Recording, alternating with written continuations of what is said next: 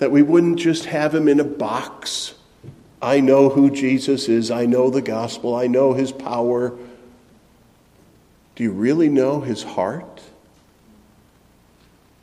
Is there not something more to see?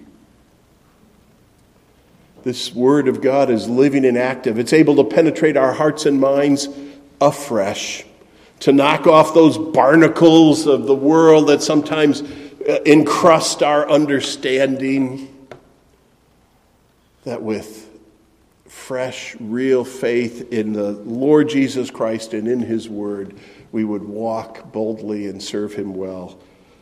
So I have high hopes for how God will use this passage today, not only for established believers to know Christ better, but perhaps there's one listening to the word of God now who may come to faith in Christ this day.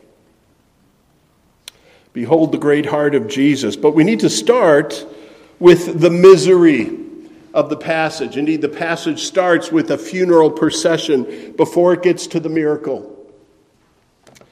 The misery. There's just a simplicity to this setting. And it begins with the convergence of two crowds. It's one thing to see Jesus interacting with people, but we have to see perhaps in panoramic view these two crowds coming together, one down a village road towards a very small town out in the rural parts, just 6 miles southeast of Nazareth. We don't know much about Nain except for this passage. And as Jesus and this throng of people, why was there a throng following Jesus? If you've been reading and remember the first part of the chapter, Jesus had done a great miracle and his fame had spread. He had healed the centurion's servant.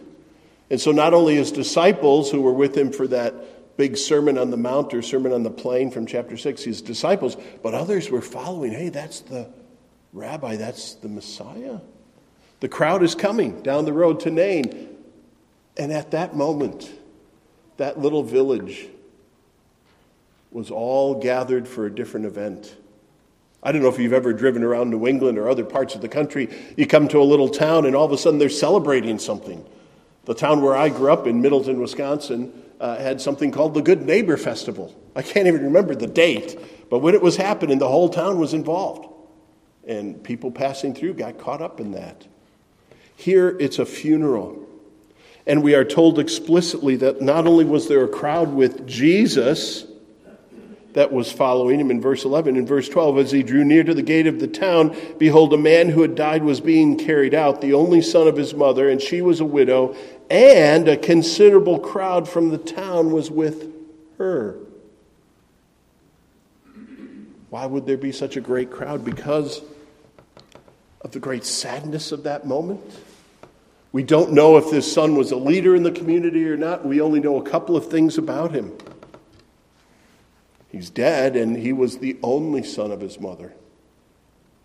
And it seems to me that this whole community, this crowd had gathered around him. Probably some women who it was their official role to be mourners were going with her in that crowd. That would have been part of the custom. And the whole community in that ancient Near Eastern village would be grieving out loud as they went. And if your translation says coffin for the body, there's no coffin. There's probably a plank or a small platform, and the bearers carried a body, and it may have been under a shroud. That bier was being borne out of the town towards the burial place. And typically in the ancient world, unlike today, the funeral is usually the same day or within hours of death. Word had spread, and the crowd had gathered to minister to help that widow. And her need was great because she was twice bereaved. She was a widow, but she had a son. And although she didn't have her partner, her husband, she had a son until he died. Twice bereaved. The greatest fears and the greatest heartaches in life are these two things: the loss of a spouse and the loss of a child. How do we know that there's sin in the world, that it's a broken world? Death. Death of your loved ones. I don't want to belabor that or tweak the heartstrings here today. But if you know anyone who's lost a child, you know this woman would have been beside herself. But more than her grief, her future was bleak and imperiled. There were limited opportunities for women to make their own way in the ancient world. If she could not remarry and had no sons, there was no Social Security Administration. There might be handouts and alms for the poor, but her future looked very bleak. And as much as the community gathered around her, she would be in great need going forward. I think this is a very powerful passage of the New Testament because this very conjunction of Jesus coming to meet this funeral procession, this convergence, is really a picture of humanity. It's a picture of a world in need. Gather as we might to help one another, we cannot conquer death. And we can provide limited comforts one to another. We need Jesus to arrive and make a difference. We are powerless over sin and death. That's what the Bible teaches us.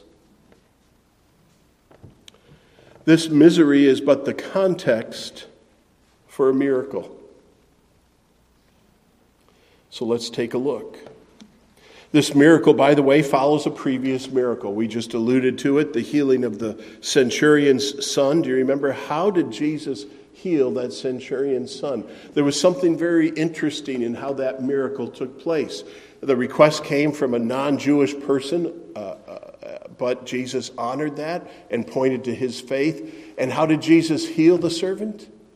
At a distance with just his word. Didn't show up, didn't touch him. And that servant was healed. He was nearly dead, and he was healed. It's interesting, with this miracle, there are a couple of significant differences. And they're put side by side here in the Gospel of Luke, as Luke is the inspired author of this book of the Bible, gathering the selected events of Jesus, and he puts this one here and this one here, and they're being next to each other. Soon afterward, he went to a town called Nain. I think it only highlights the differences in this second miracle. I'll give you a heads up. I'll ask, will you be able to spot the key differences as we go? I'll get to them, but you watch for them. This miracle here with the widow's son who's died begins with Jesus showing compassion as the two crowds came together. We're told in verse 13, when the Lord saw her, he had compassion on her. Jesus acted with compassion throughout the New Testament. You take that word and search for it in your concordance. Jesus had compassion. Jesus had compassion. It almost rolls off your tongue if you read the New Testament. Who is this? He's a teacher, yes, and a rabbi, yes, a leader and a savior, but he displays compassion. If you read the New Testament, you cannot miss the great heart of Jesus at work. Not just to those who are lovely to look at, lovely to serve, but on the needy, on the afflicted, on the brokenhearted. The Greek word here for compassion means to be moved with pity or compassion. It's not complex. Used at least 20 times in the New Testament. And one of the significant times was in a parable when Jesus used this word. Here Luke is writing. Luke is the narrator, right? Luke wrote verse 13. And he said Jesus was filled with compassion. The Holy Spirit told him that. Jesus used that word in a parable to describe a Samaritan. You know, those half-breeds that had broken away from Israel. They lived in the north. They had their own place of worship. They didn't worship in Jerusalem. Those Samaritans, they were despised. But Jesus told a parable about who is neighborly and how to love your neighbor. And the hero of that parable weren't the religious folks that walked by. It was this Samaritan traveler. And in Luke 10:33, it was the Samaritan who had compassion on the man that had been beaten and left in the road. He was moved. Not just, oh, that's so sad. Wait for the commercial to end. That's appealing to you for compassion. No, this man was filled and moved with compassion and acted. And the Samaritan, who in the ancient world was despised, becomes the hero of the parable because he modeled this compassion. And Jesus used him to say, this is how you love your neighbor. And that same compassion was a part of Jesus and his love for this broken world. So that's very similar to other ways in which Jesus worked. He was moved with compassion. But then there are a couple of strange things, two arresting statements that Jesus makes. Arresting, you just go, what did he just say? It stops you to think. And I hope you stop and think when you hear these words. Jesus is standing there and there's a hush as the mourners come and their wails fill the air, the sadness and the sobbing. And the way it would have been orchestrated is the funeral bier would have been preceded by the family. And likely it would just be this widow walking alone in front. And then the dead and then the community following. And Jesus stands there as they come up. What does Jesus say? Don't weep. Don't cry. Wow. If we were at a funeral and someone went to the widow or the bereaved mother and said that, what's wrong with you? How can you say that? A mother who's lost her only son. What? Isn't that arresting? What is Jesus thinking to say such a thing? He knows exactly what he's saying. In his compassion, he wants to stop grief in its tracks. He at least wants that hearer, the woman particularly, but perhaps others, to realize that there's more to the story than death and this overwhelming grief that has filled your heart and mind. This broken world is not all there is. There is a God who lives, and he has come near at this moment. Hang on. Do not fear. Do not weep. And then there's that pregnant pause. What do you mean? And there's a miracle. Because Jesus had come. Because Jesus was present and about to work a work that only Jesus could do. So it's different than any other funeral. This was real life and real death. It was a real funeral. This isn't a Hallmark card and we just read by and see the happy ending. In the midst of the real pain of life. You got any pain? You got any sadness? Any dreams that are dead and dry and forgotten?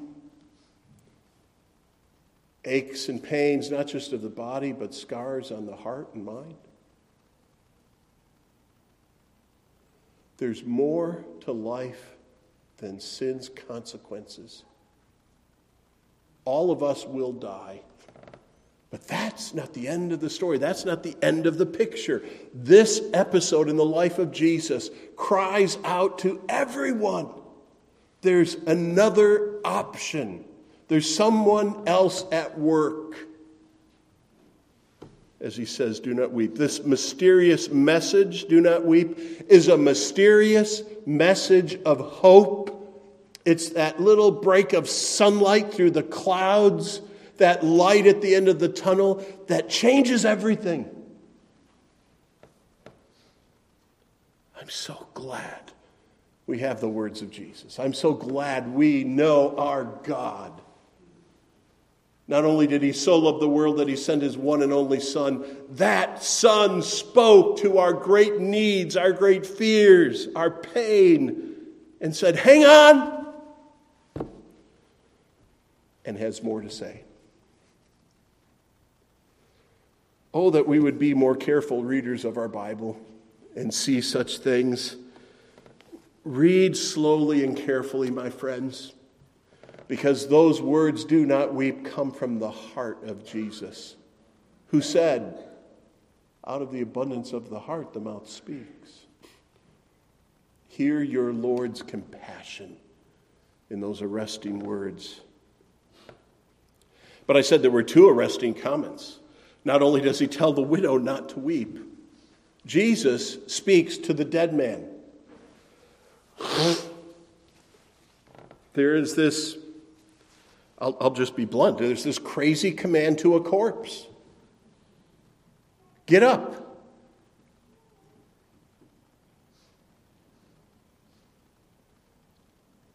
I've seen grief. I've been to plenty of funerals. I've buried my parents. Mom, Dad, I can't tell them to get up. You can't tell them to get up. The EMTs can come, and most of the time, heart compressions and those things, if someone's gone, they're gone. The first thing that rattles you when you see a dead body, and I'm not being graphic, it was in a hospital, former elder of this church, they're not breathing. You see them, and instead of the simple motion of life, something's departed.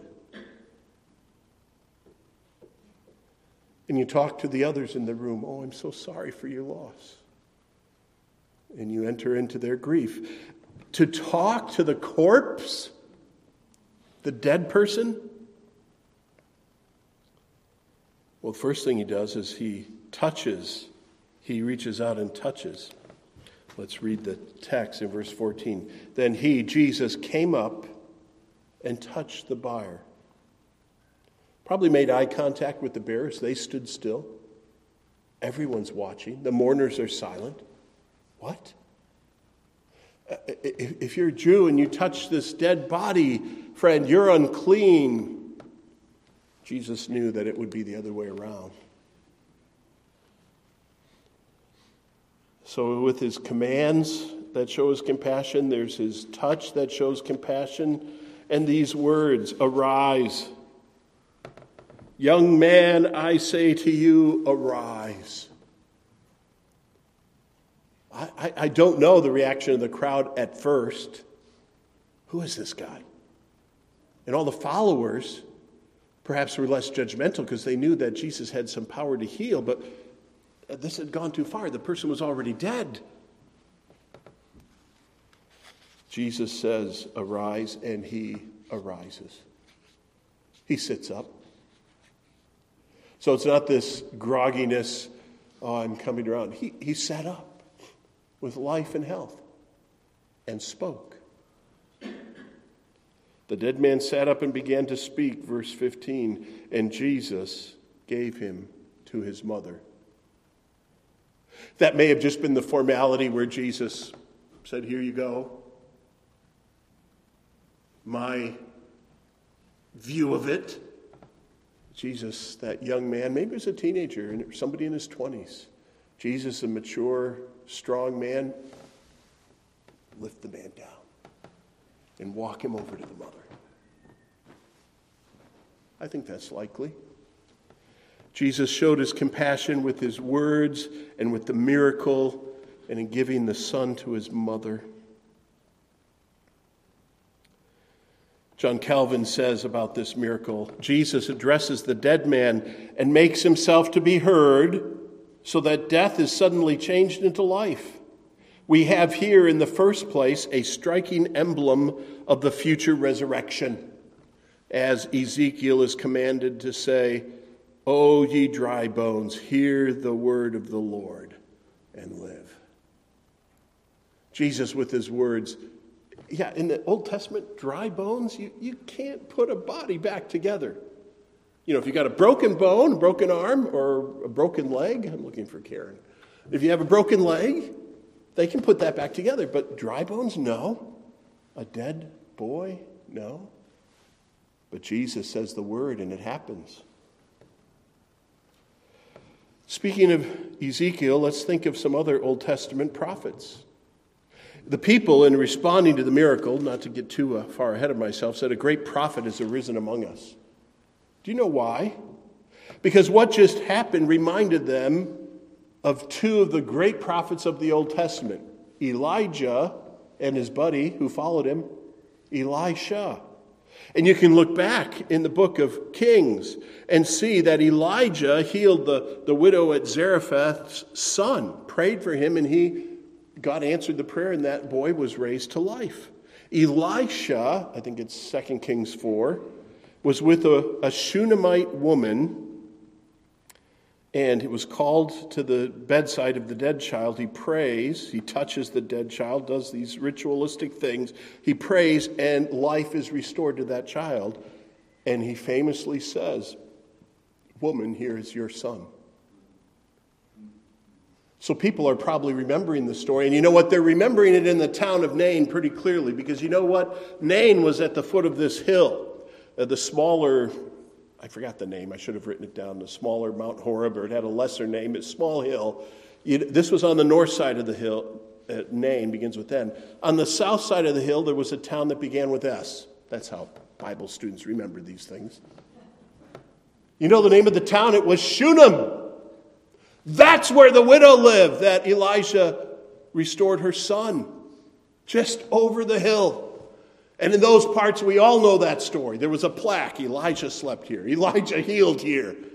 And they were aware of the power of God when the prophet came and when the prophet prayed. And so the crowd concludes, it's another prophet of God. God has drawn near. This command, this restoration, woman, receive your son.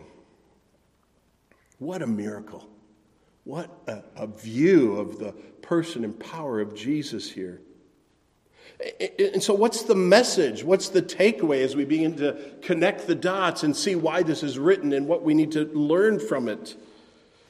Let's linger over this. The message of this miracle, the message of this passage in the Gospel of Luke. First, there's good news for hearts that grieve. There's good news for hearts that grieve. And there are hearts that are touched by grief in this congregation. And in this audience, there's good news here. What good news? Well, there's multiple facets. Good news that our God, the Lord Jesus Christ, is filled with compassion for brokenness and sin. And it's really good news because you know what? That widow didn't ask for a miracle. The dead person didn't say, "Can you help me?" Is there a request for healing and help anywhere here? No. God acts with sovereign compassion. Maybe someone in the crowd was praying for this woman. I'm sure of it, among the Jews. I don't know that anyone was praying, "Lord, bring that man back to life." Maybe. But Jesus acts with compassion that is sovereign and unfettered. Does that give hope to you who grieve? Does that give hope to you who may have a wayward family member that's no longer talking to you? They don't want to hear from you. They're not asking for help. God can intervene. We have a God of compassion. And here he was present in the person of the Lord Jesus Christ. It's good news for those that grieve because not only is it compassion, but there's power to do something about it. God can heal. God can raise the dead.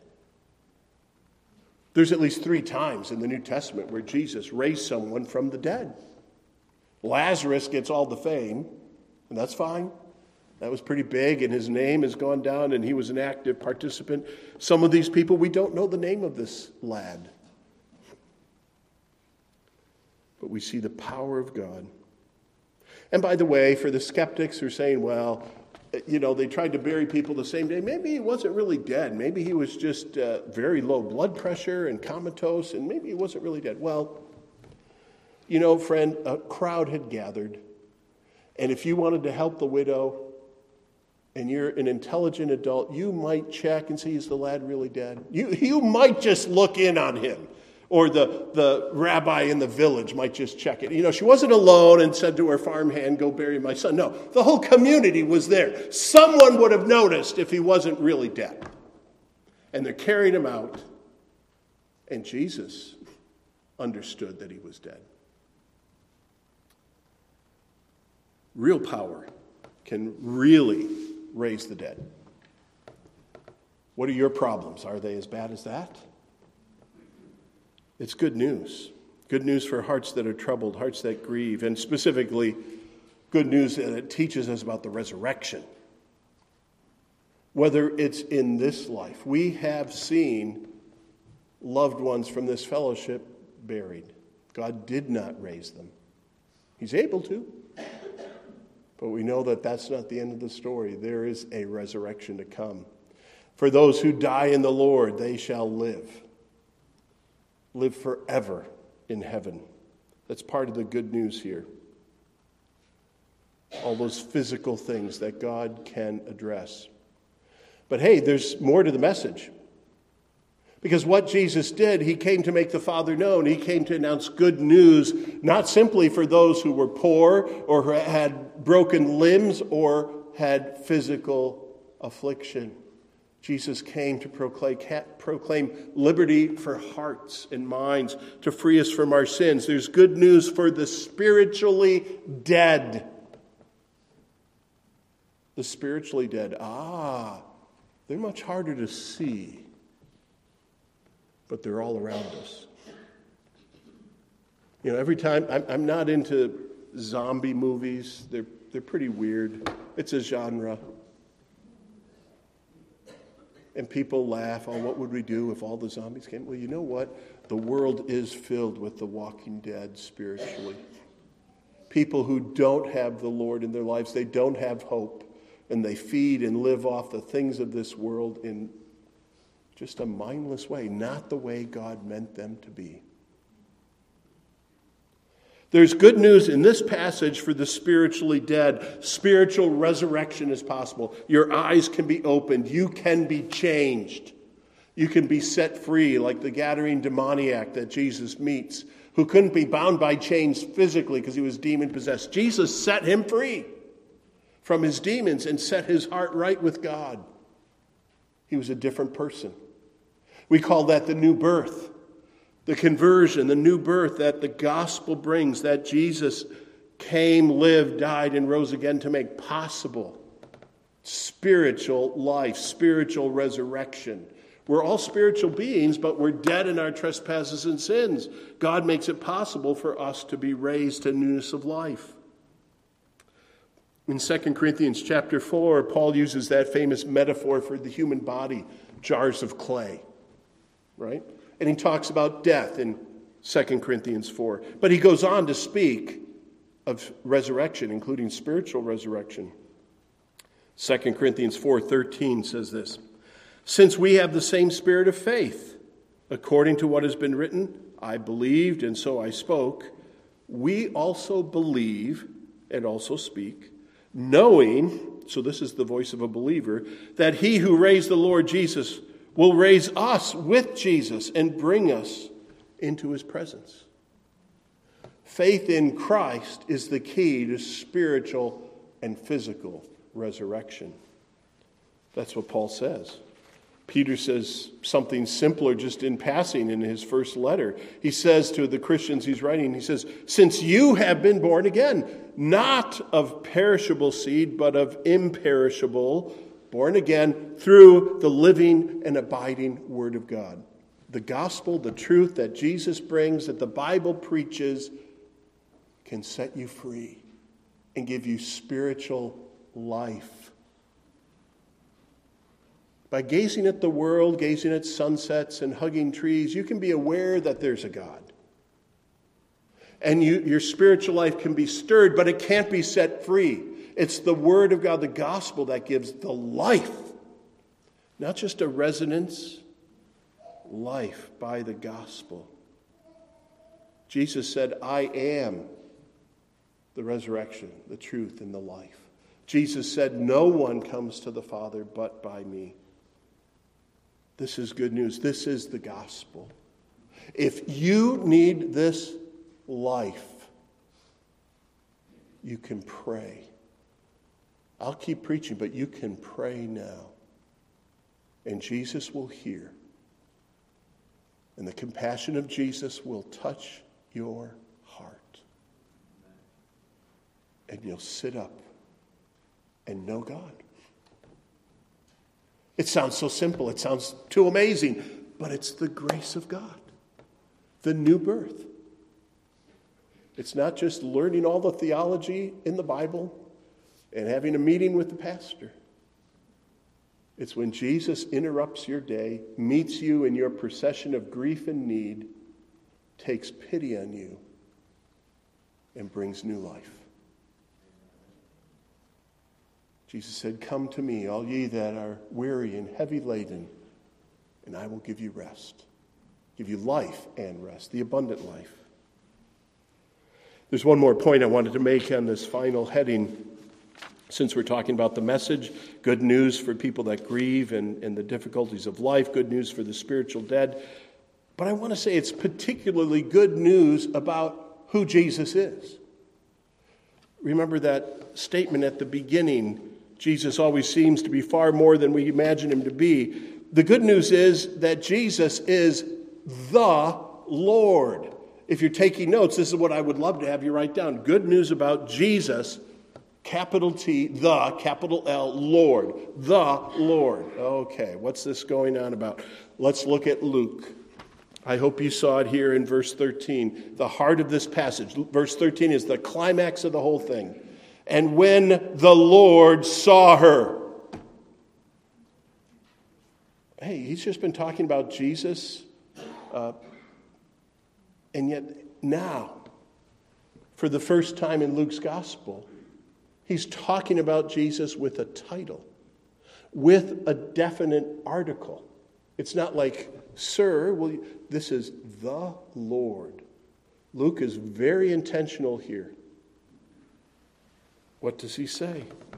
He says that the one who is present at this moment, having compassion, is not just a faith healer.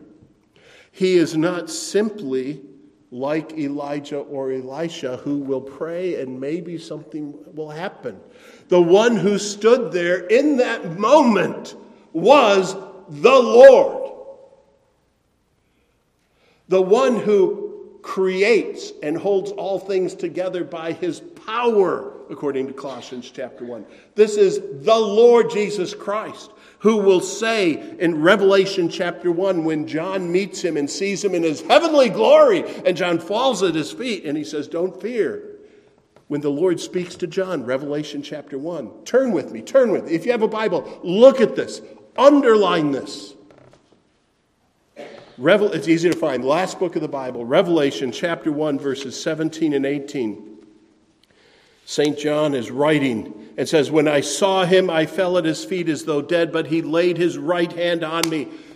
There goes Jesus again, touching people with his compassion, saying, fear not, I am the first and the last. And here's verse 18.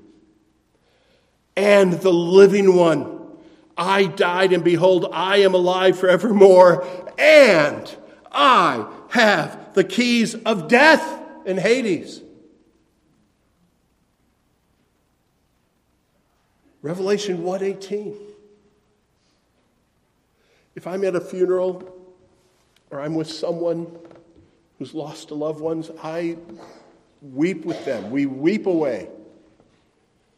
But I look for the moment to share with them, to show them the words of Jesus. I have the keys of death.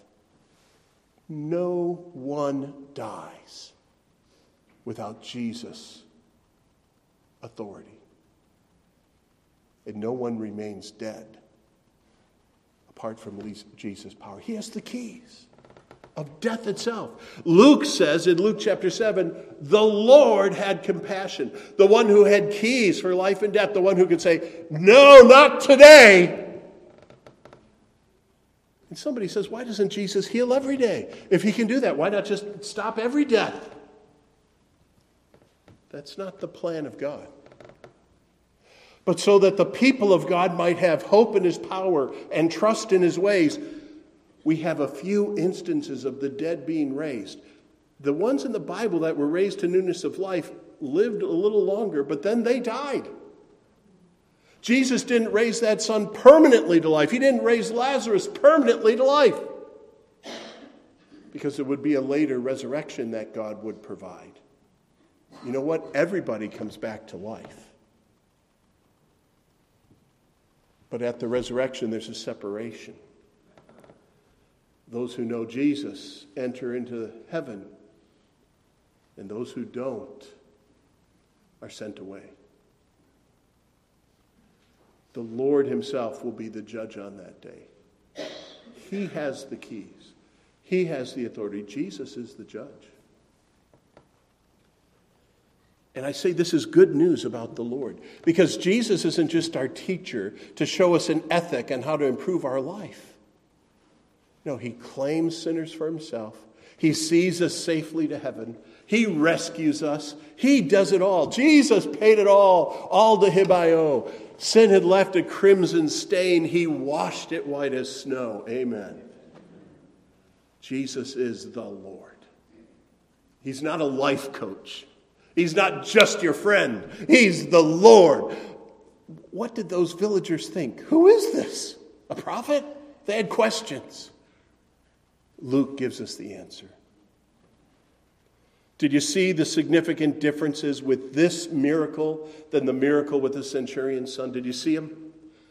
A couple of differences. Unlike the Old Testament prophets, Jesus doesn't have to pray, Father, raise this one. Jesus says, get up. He's no mere prophet. He's no mere healer. Oh, he's dead. It's too late. No, Jesus is the Lord who can tackle even death. Is anything too hard for our God? To him who is able to do far more abundantly than all that we ask or think. Those differences. Luke highlights this miracle for us. So what are our takeaways? Just the last closing words, 3. See what sorrow sin has caused. The Bible understands this world is broken and it's sinful, and we run into that every day. People have to have surgeries. People have cancers. People have bereavements. It is a broken world. God knows that. But God also has compassion. So behold the compassion and power of our God. He sent his son. His son made the Father known by acts of sovereign compassion, by acts of power. The Old Testament, we saw the sun could stand still by the power of God. In the New Testament, Jesus can calm the wind and the waves. Jesus can raise the dead. Behold the compassion and power of Jesus. One preacher said, Jesus halted the rule of death and raised a banner of hope for the future of humankind. I think the world knows something about hope because of Jesus. May they know the full gospel.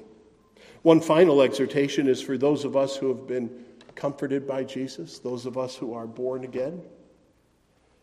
2 Corinthians 1:4 tells us that we who've been comforted need to comfort others. This is how Paul writes. And by the way, this was the favorite verse of one of the elders I buried, John Foringer. Loved to quote this verse. I think he quoted it in the King James, but had it memorized. Blessed be the God and Father of our Lord Jesus Christ, the Father of mercies, the God of all comfort, who comforts us in all our affliction, so that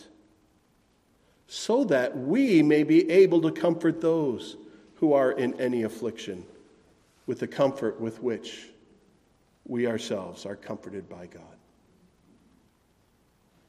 You know the great heart of Jesus. Go now and bring that comfort to others. Let's pray.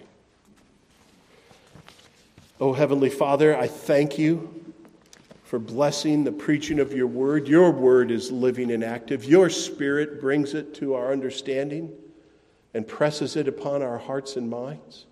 Father, I pray for the one or many that are hearing the gospel and at the precipice of life and death.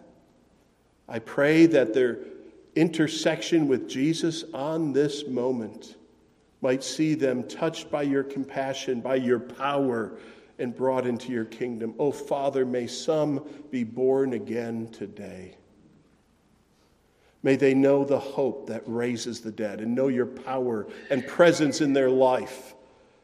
And Father, for those of us who do know it, help us to comfort others with the truth of the gospel and with all the testimonies of how you have comforted us.